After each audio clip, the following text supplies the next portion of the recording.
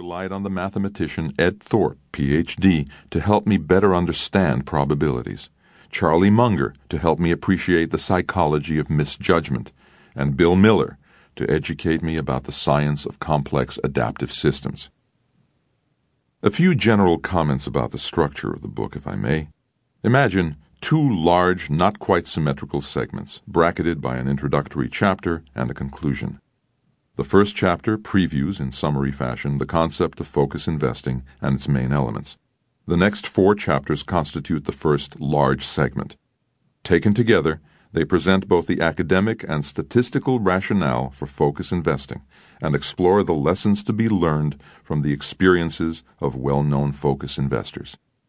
We are interested not only in the intellectual framework behind focus investing, but in the behavior of focus portfolios in general. Unfortunately, up till now, the historical database of focus portfolios has contained too few observations to draw any statistically meaningful conclusions. An exciting new body of research has the potential to change that.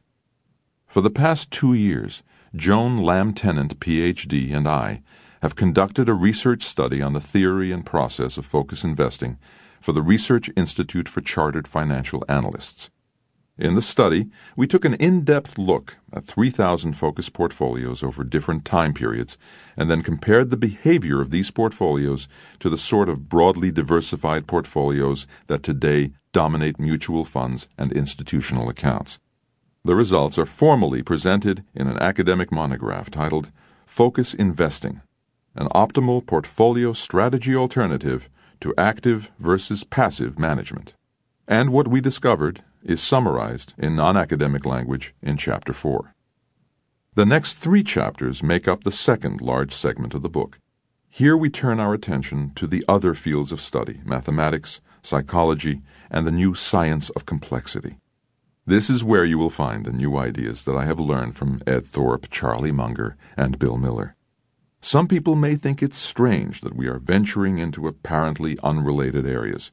But I believe that without the understanding gained from these other disciplines, any attempt at focus investing will stumble. Finally, Chapter 9 gives consolidated information about the characteristics of focus investors, along with clear guidance so that you can easily initiate a focus investment strategy for your own portfolio. Robert G. Hagstrom, Wayne, Pennsylvania. Chapter 1. Focus Investing. Robert, we just focused on a few outstanding companies. We're focus investors. Warren Buffett.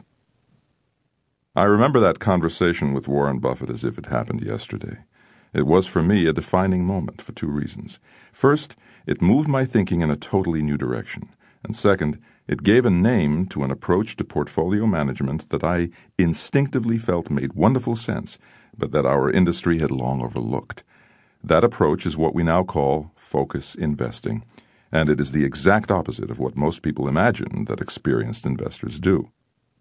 Hollywood has given us a visual cliché of what a money manager looks like, talking into 2 phones at once, frantically taking notes while trying to keep an eye on jittery computer screens that blink and blip at him from all directions, tearing at his hair whenever one of those computer blinks shows a minuscule drop in stock price. Warren Buffett, the quintessential focus investor, is about as far from that kind of frenzy as anything imaginable. The man whom many consider the world's greatest investor is usually described with words like soft-spoken, down-to-earth, and grandfatherly. He moves with the calm that comes of great confidence, yet his accomplishments and his performance record are legendary. It is no accident that so many pay such close attention to what he does.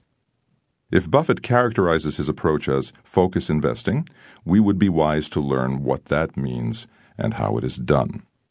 Focus investing is a remarkably simple idea, and yet, like most simple ideas, it rests on a complex foundation of interlocking concepts. If we hold the idea up to the light and look closely at all its facets, below the bright clarity of the surface we will find depth, substance, and solid thinking. In this audio, we will look more closely at these underlying concepts one at a time. Here, I hope merely to introduce